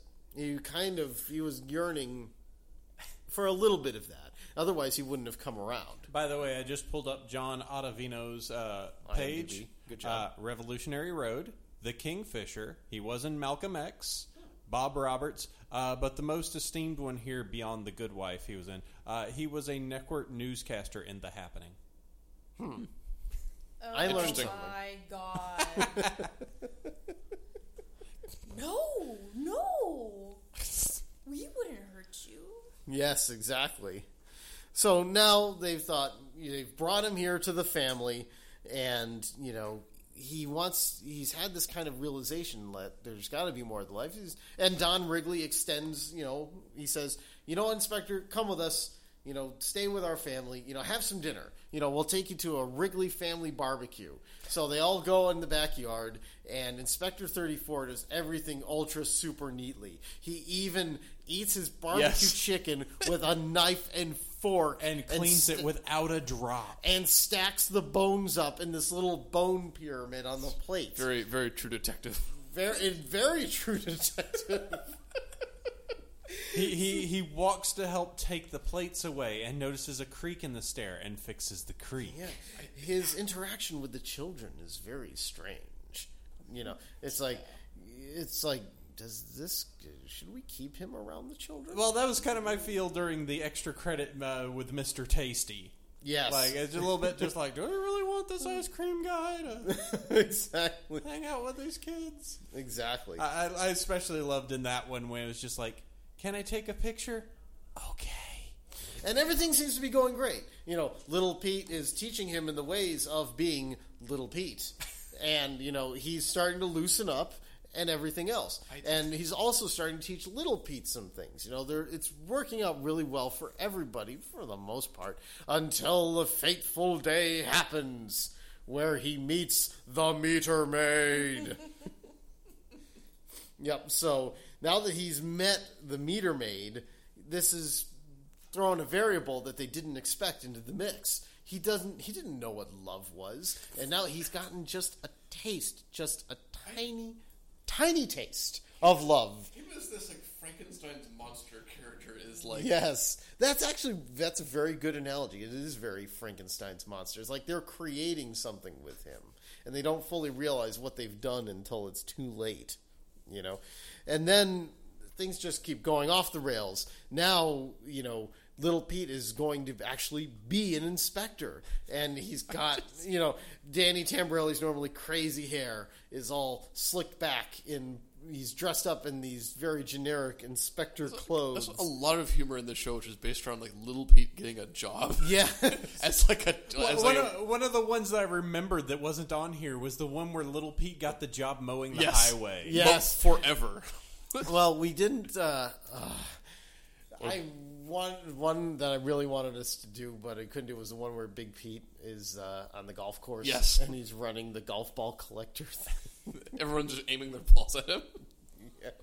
So the whole family is now succumbing to madness. Dad is, Don sees that he did that stack of bones, and he's like, I got to do that. And he's just obsessively trying to learn how to stack bones for no apparent purpose other than, it's just driving him crazy that this guy was able to do it. Mom is taking care of every creak in the house. And she can't fix them all, though. That's the problem. There's just too many creaks, And the inspector is training little Pete on how to inspect by skeet shooting the underpants. He's supposed to see all of the flaws in mid-air. Yep. How insane is that? Again, this is like an episode that's like a fever dream story. And this is all coming to a head. You know, the family is starting to crack under the seams, and Inspector 34 goes on his date with, you know, the meter maid with her name PEO Mac. Yeah. You know, and the problem is that they start talking, and oh no, her teeth are terrible. Like, I mean, we're talking, you know, Austin Powers level bad teeth here. And he's like, well, this broad has bad teeth, I'm out. I didn't think they were bad. I thought it was just because she had food in between her teeth. Yeah, that's true. It was the food. I wrote the teeth. The teeth. The teeth. That's no, right. it's just because she had food in between. Right. She has like a She comical had- like parsley. Yes, it was the very- parsley leaf. And he's like, aren't you Which is gonna very fix that? non-permanent, by the way. Yes, This is it a would very- go away. Yeah, This you is could a- say something and she could get rid of it. She would floss at the end of the day, I'm sure. This is a very like Seinfeldian like quibble here. Yes, it's like, oh, you know, she's got a piece of parsley in her teeth, and I think it's because the inspector, he's like, you know, she's not conscientious enough to realize that she has the parsley in her teeth and that she needs to remove it. yeah. So And he's that's an his obsessive, that's crazy his biz. person. You know, he's like, oh, It's you know, not perfect. this broad, you know, I'm not dealing with you no more. So that's basically it. They've broken Inspector 34, and now the problem is that. He goes to the other side. He goes to the deep end. Yes, it's very much the deep end. So it's going to be a battle between Little Pete and Inspector 34. Well, because Inspector 34 goes, we need to inspect the world. Yes. Yes. We need to fix the world's problems now. Yes. And Little Pete's like, about that.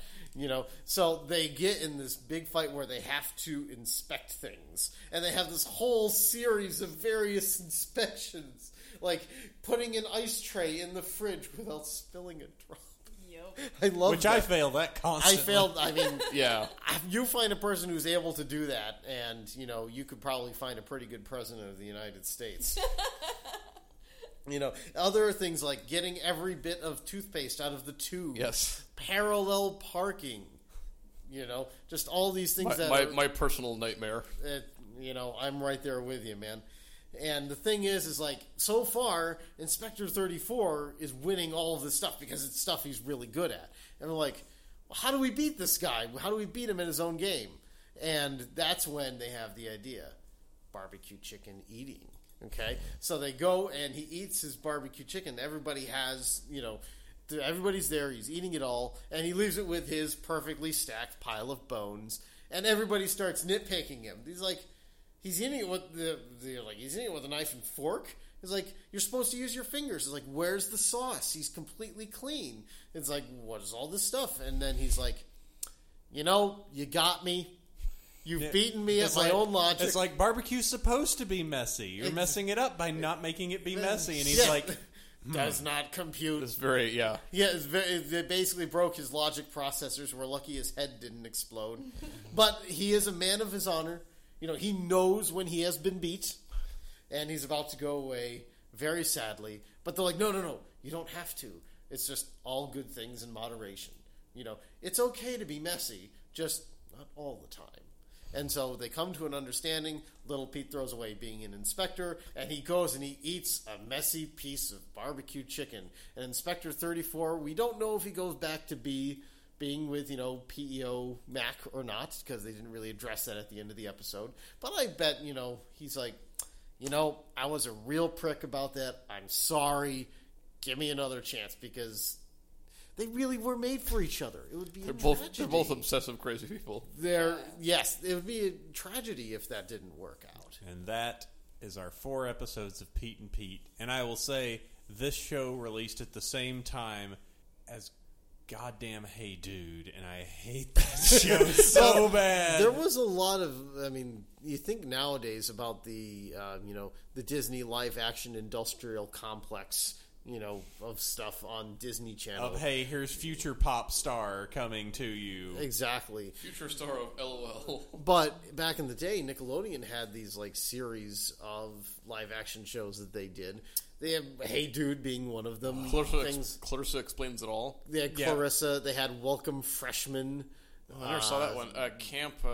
And I know the one you're thinking of. Salute Your Shorts. Salute Your Shorts. That's it. And I mean the entire improv stuff with all that and all and that is Roundhouse, which is the precursor to all of that is a crazy concept. It's what if we made Saturday Night Live but for kids? Children? And that was actually, I think that was the start of the Dan Snyder series of Nick shows. Now, what that guy was a weirdo. What we do need to check on is we do need to watch. We need to watch. You Can't Show That on Television. Okay. Yep. Because people watched it recently and went, it's weirdly dark. It is very dark. Because people just die constantly in that show. They joke about food poisoning. Why do people still go to barfs if it makes you sick? The bit doesn't even hold up on the minor of scrutiny. But like I said, you had all these shows that Nick was producing, these live action things, and if you go back and look at them, none of them had that sort of. I mean, Pete and Pete, what it had was this surrealness that it made it kind of like a cartoon, and I think that's what. Even though it is very much a product of its time, it has a bit of timelessness in that, in the same way that a Bugs Bunny cartoon made in the 1940s or whatever is still funny today, even though it's got celebrity references that you won't get. Or makes jokes about opera. Yes. Which is a cultural artifact which is escaped most people these days. And the under the hood racism as well. Oh yeah. The parts of these that are still part of its time, yet in a way still very timeless, and I think Pete and Pete manages to nail a lot of that, because even though you can go and say, oh, King of the Road wouldn't have happened because of cell phones or the various other things that go on with it, there is still, with Inspector 34, there's existential ennui, with what am I doing in this world, Yeah. Or with King of the Road, and what does it mean to be a dad and to be a man, in this world? You don't have to obey, society's rigid, description of what it means to be a man. It just means being there for your family, you stupid idiot. I think what's interesting is it does obey a lot of stereotypes of the time, and it does. It's very 90s, but it's interesting in that the show is never cynical. It's never cynical. It's it's surreal, and it maintains that this is how this show is structured how kids think, and I think that's something that's pretty timeless as well. And like you're saying, it's not cynical at all, which makes it very endearing. It is super refreshing to watch this show, at least for me. I mean, for me, it's something that I had watched. I had seen a lot of it when it was on TV, but for you guys, especially for Sabrina, I mean, that wasn't part for you. That stuff was a lot new for you, wasn't it?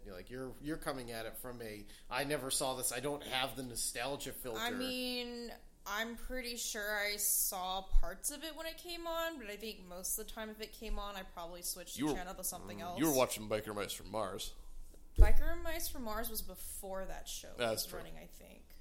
It was a Teenage Mutant Ninja Turtles riff, so that had to be a early 90s. I mean, well, this show, this first season in the specials was 1992, 1993. I'm pretty sure.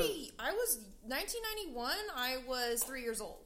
Okay. Yeah, same thing. Same thing. I was you don't have the nostalgia filter. Yeah. I'm only. For me, it was out when I was 1991. And I was 1, so I saw it basically on reruns.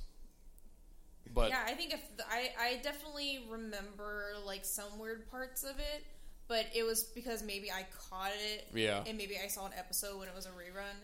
That was it. But looking at it now, you've actually now you say, well, there's no skipping channels. We're just sitting down and watching it, right? Without that nostalgia effect, how does it come to you? I mean, it's like slice of life, but then it's a weird version of slice of life. It's like wholesomely twisted. And I don't know, maybe it's just because, like, yeah, it has weird parts. There were parts that I thought was funny, but, like, as a series, like, would this be something that I would actually take the time to watch all of? No. But mostly just because, I don't know, a lot of the subject matter isn't stuff that I'm interested in, at least not now. Maybe if I saw it when I was a kid, yeah, maybe more. But I don't know, it's hard, especially for stuff from back then, because I feel like there's a lot of slice of life TV shows from back then. If I try to watch now, I'd be like, I can't watch A lot of it does not hold up. Yeah. You know, like, I'm not sure Clarissa would hold Probably up. not. No. Yeah, and I loved Clarissa Explains It All, but I feel like if I try watching it now, I'm going to be bored. Right. Really bored. Right, 'cause- And you'd feel bad. You'd be like, stop being mean to Ferguson. exactly. It's a completely different perspective now. Yeah. You know, That's interesting. The eternal question about these kind of things is like how much of this is nostalgia. But like, I don't know. I think we could do a test audience. Yeah, We need to find some children to make them watch this show. yes, we need to do a children react to Pete and Pete. But yeah, I don't kids know. react to Pete and Pete. Yeah, that would be. There's just so much in Pete and Pete that I feel like, okay, yeah, at one sense you need to be a kid still to watch this. On the other sense, there are things in there you wouldn't catch because you're a kid. Like, the Rosebud reference was funny because I know now what that's referencing. When I was a kid, hell no, I didn't know what the hell that was, but I would have been like, okay, that's weird. On another level, like, do kids pick up on the surrealness? Like, I think we were describing it like Josh and I was like, Well, yeah, we but- know this is funny, and it is funny, but it's like, what, why? Like, this show is weirdly structured. Like, that was why one of the reasons when we were deciding to come back to it, like, I knew and remembered, like, this show was weird and I didn't get it. Like, I did not get it. There was something that was beyond me when I was a kid and trying to watch it, which is, you know, kind of weird because it seems in my wheelhouse because, like, The Critic is, like, one of my favorite shows of all time. But and you it had was- the self-awareness to know that. Yeah, I had enough to go, like, I am not there yet to get this show, but, you know, The Critic came after it, and The Critic was, like, 100% my deal. So one thing with Pete and Pete that I was just thinking of relating to that is I would say a lot of things that at least when that show was on, I was like 10. I mean, for me, like big things was like Artie. You know, Artie was. I mean, I still fight the ocean to this very day because of fight Artie. the queen bee. I'll get you a stinky bee. Yeah. You know, so like Artie antics were like a Great, big reason yeah. to watch the show. And a kid will get like, you know, if they're watching Summer Vacation, they'll understand the bit. At least with Mr. Tasty, like, he disappeared. He's not serving ice cream anymore. You know, they're not going to get the ethical implications of looking through somebody's pictures at the photomat. But they will understand, oh, it's a search. We got to find him. You know, what do you do? And he We didn't even mention Mr. Scrummy. Mr. Mr. Scrummy is REM's Michael Stipe. Yes. Whoa. Yeah. And his All right. his wife, Mr. Tasty's wife, was I can't remember her name now. The lady from the B-52s. Oh. Whoa. Oh, I can't remember her name. I That's can't either, man. but There's an episode with Iggy Pop in it. Yes, Iggy Pop was in it, and they have a really great God, the cast is definitely on I'm the remembering interesting that side. lady from that. Leonard. Leonard. Where'd you go, Leonard? Yes. This weird show is so weird. Like, I'm with Sabrina. Like, even watching it now, like, it's something that I super appreciate, but I don't know if I'll go back and watch more. Just because it's almost like opening up a time capsule. Like, it's just something you can grab in every once in a while and take a look and go like, oh, that's so odd, and then like come back to it later, grab some more, and go like. I think thankfully, and to his credit, like it did get canceled, but I think as a result, like it kept it like short and sweet. It didn't wear out its welcome. Yeah, it's No, not a like- Simpsons. No, jeez, no show is as zombie as The Simpsons, but like, yeah. So Pete and Pete is nice because it's like a known quantity, and like, yeah, it's It's all up on YouTube. Yes. You can go Which is and great. you can go and watch all of it. you Yeah, know. there's just a The- channel called Pete that has it all. The Halloween episode. I don't know why that always stuck with me, and I'm probably gonna go back and watch Nightcrawlers again because it's a great one. Nightcrawlers was See, I was always thinking, because, like, I was kind of, like, in between ages when this show came out. Like, even though I was supposed to be, like, I don't know what Danny Tamborelli's birthday is, but I'm pretty sure, like, he's my age. Like, Big Pete was a little older, you know. So even though I feel like I was supposed to be identifying more with Little Pete, I always felt more in tune with Big Pete. Like the shop episode. Like, that's one where I do wish we had the ability to talk about for a little bit. But, you know, watching that when I was a kid versus watching it now, I totally 100% get it now. You know, what, you know, Big Pete being in shop. I'm like, well, I kind of went through that. Everybody sort of goes through that where they're going through the motions. You know, they just, you know, between people saying things, and he's just not giving it his all. And, you know, he comes to realize, you know, what the shop teacher is trying to do. And, you know, that kind of stuck with me. So that's one thing the show kind of had an impression on me, you know, going through the years, was understanding what the shop teacher was trying to do. You know, that episode we wouldn't have been able to mine a lot of funny stuff from.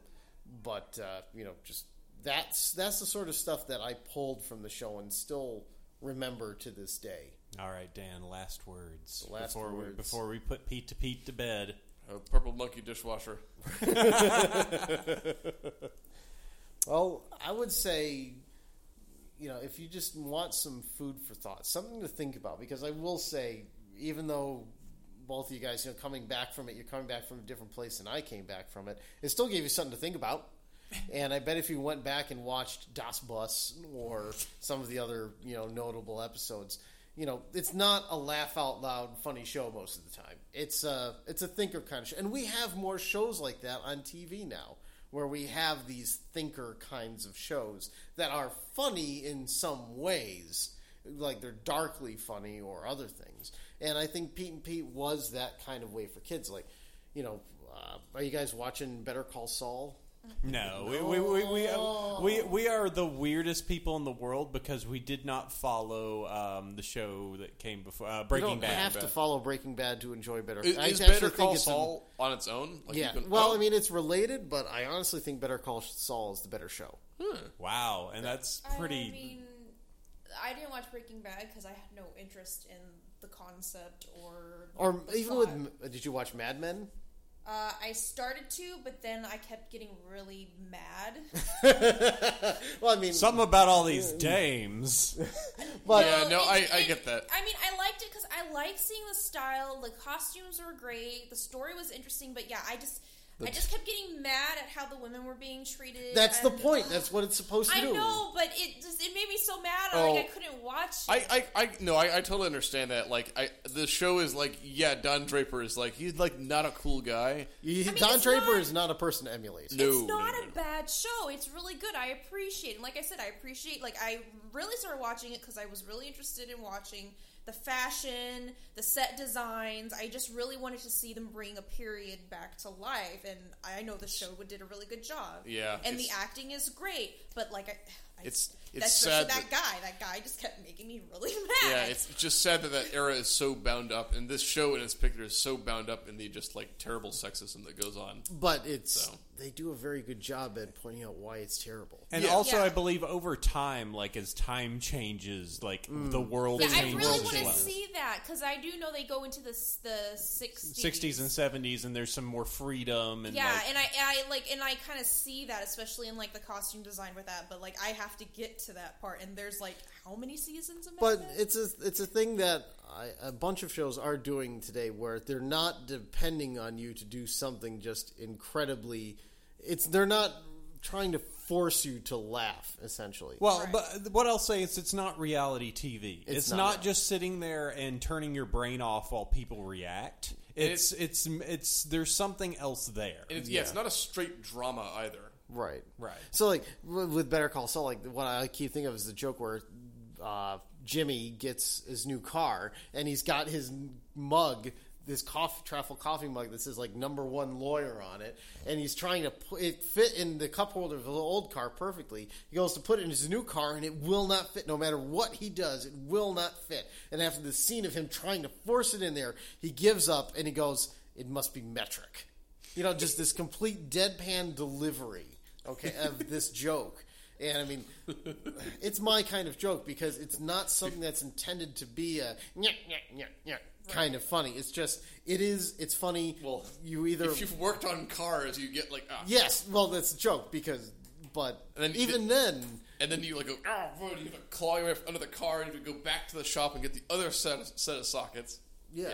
But, it's just, they're expecting you as the audience to have the ability to think about it for a sec. They don't handhold you with the jokes. And if a joke doesn't land, it doesn't land.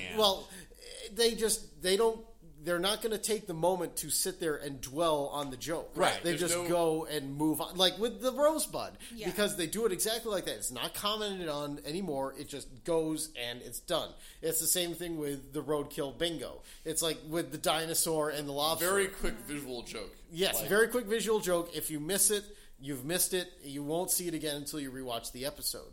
But they're depending on the fact that you are interacting with it, with your brain, that you're thinking about it. It's the whole, what your brain did. What your brain did, That's what they're expecting that to do. And for a 90s show, they were very ahead of their time. A lot of shows were doing it, and a lot of shows still aren't doing it. Shows are getting better about it, but it's still, you're only finding that in stuff that's maybe, more auteur, like a Better Call Saul or a Mad Men, right. Something. I mean, cartoons are starting to do it now too, to a degree. Yes. That, cartoons might have the ability to do that.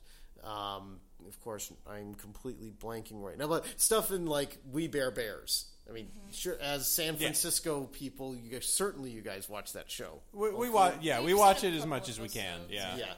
So, like, they have the same kind of thing. And we'll be bears. But with Ice Bear, you know, like, they have that sort of thing with it. Or they do the Tote Life. I keep thinking, like, making, like, Tote Life tote bags to sell at conventions. The thing is, like, I know it's wicked funny, but I don't think anybody would. It'd be like, you'd sell, like, 20. I have 5. Just 5. I think you should do, like, a Krebs brand laser stand or something. Okay. No, again, nobody would buy. I have a lot of ideas that I could do that nobody would buy. Right. All right, Dan. Well, we unfortunately need to cut it off. Alas. We've nearly hit 2 hours on this one. You're going to have a real job editing this one down. No, I'm not editing crap on this one. I thought that was your new bit. You were going to edit. Yeah, no. You got this fancy recording thing. That's why I have the fancy recording thing. It does it for me. Well, it cuts out all of my is and ahs. Well, No, I just use it. No, normally we just record for an hour and then we end the show. But well, see, the problem is when you have me on the show, you always run long anyway. Yeah, well, I mean, it's expected because we've done that. We've done shows that are more or less like easy to get through. Yeah. I mean, this is fun. All right, so let me go ahead and do some work real quick. First off, we do have our very first Patreon subscriber. Yes. Thank you very much to Item Crafting. Our first, if you're a real person, you are awesome. They responded to me on Twitter, so they cool. do exist. All right, hooray! You have awesome. You have passed the Patreon. What is it? The test from Blade Runner. They do have a YouTube. They are also at Item Crafting on Twitter. Well, you are our new favorite human. So they are definitely. Are on there. Do they get a special title since they're our first? Yes, they actually will. They will be very special. I'll make sure that Item Crafting becomes immortalized. Supposedly, Dan is going to be one of our other Patreons. As soon as my internet works. By the time you're listening to this, it will have happened. So then you two could go over that. That's going to be Sat Friends Club over on Patreon. Just toss us if you like the show. Just toss like the minimum. I only have it as $1 right now. If you think this is worth $1 a month, and I'd hope so. And you can legitimately say that the show was brought to you by listeners like me. Yeah, and the benefit is if we ever go down the route of having having to do the terrible we have to have advertising because we need more equipment and stuff like that. The Patreon feed will always be ad-free and stuff like that, and we have the bonus content of us rambling, so there's going to be extra goodness on there. I have to say the pre-show for this was quite good. Oh, yeah. We went 30 minutes on that, too. Our pre-show is never rated, so be warned. Yeah. And not edited at all. We took bathroom breaks during this pre-show. Oh, yeah. It was great. And great content. The award-winning content that got us where we are today, Josh. I know. It's, the world-renowned Saturday Friends Club The French of Club. like French Club. Yeah. French Club. All right. If you want, you can follow us over on Twitter at SatFriendsClub. Hey. Well, go ahead, Dan. Where can they find you? They can find me on Twitter at Kefka Floyd. You can find me at various websites where I sell things like Etsy.com/shop/Kefka Floyd, on my DeviantArt, like kefkafloyd.deviantart.com, or maybe look at some of my airplanes at dvincentphotography.com. Yeah.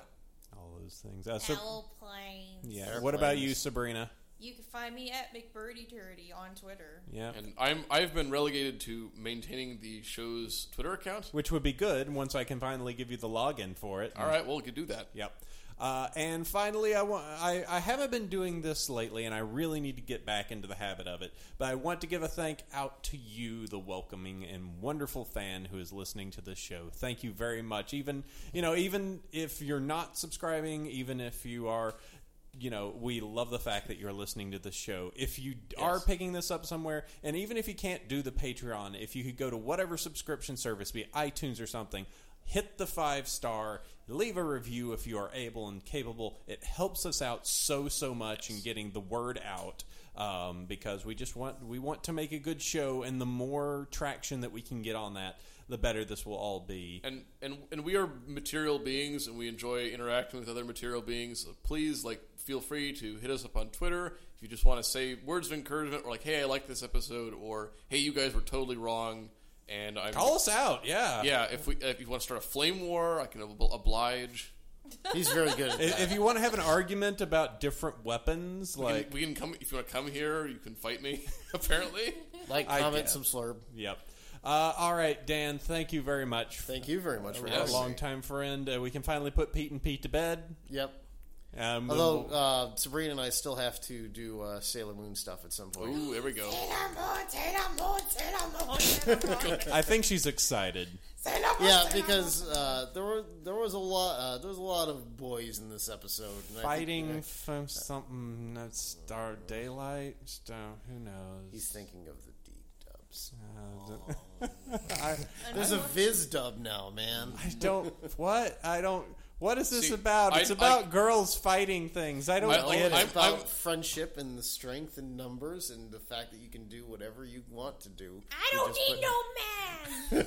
Except that one. No, I don't need him Okay. either. He Well, just no, kept everybody showing up. knows that the true miracle romance is Ami and Makoto. #cookbook. Okay, I don't think I got that far into Sailor Moon. It's Sailor Dan's Jupiter exiting and the Sailor building. Mercury. Yeah, but I don't think I got far enough where they were actually together. They weren't actually together. It's all shipping. But I thought secretly in the Japanese version they were. They kind of wrote them that way, and they put a lot of hints in the show. Yeah, but then in the wasn't there in the like dub, Uranus? They kept You know what? saying that they were like. We gotta No, end this you're thinking- episode. We- You're I'm thinking- sorry. We cannot let shipping tear this. She's podcast thinking of apart. Neptune and Uranus. Yes, Neptune and Uranus. All right, we gotta go before we fall down this hole. Thank you all for And the not a Saturday Floyd hole. Friends Club. We will catch you next time. Thank you all for listening. We will catch you next episode, whatever the hell that's going to be. Oh yeah, we actually settle on that one. Yeah, we haven't. We'll figure that out. Anyway, thank you all. We love you all. Sleep well, everyone. Good night, everybody. Good night. Tip your waitress.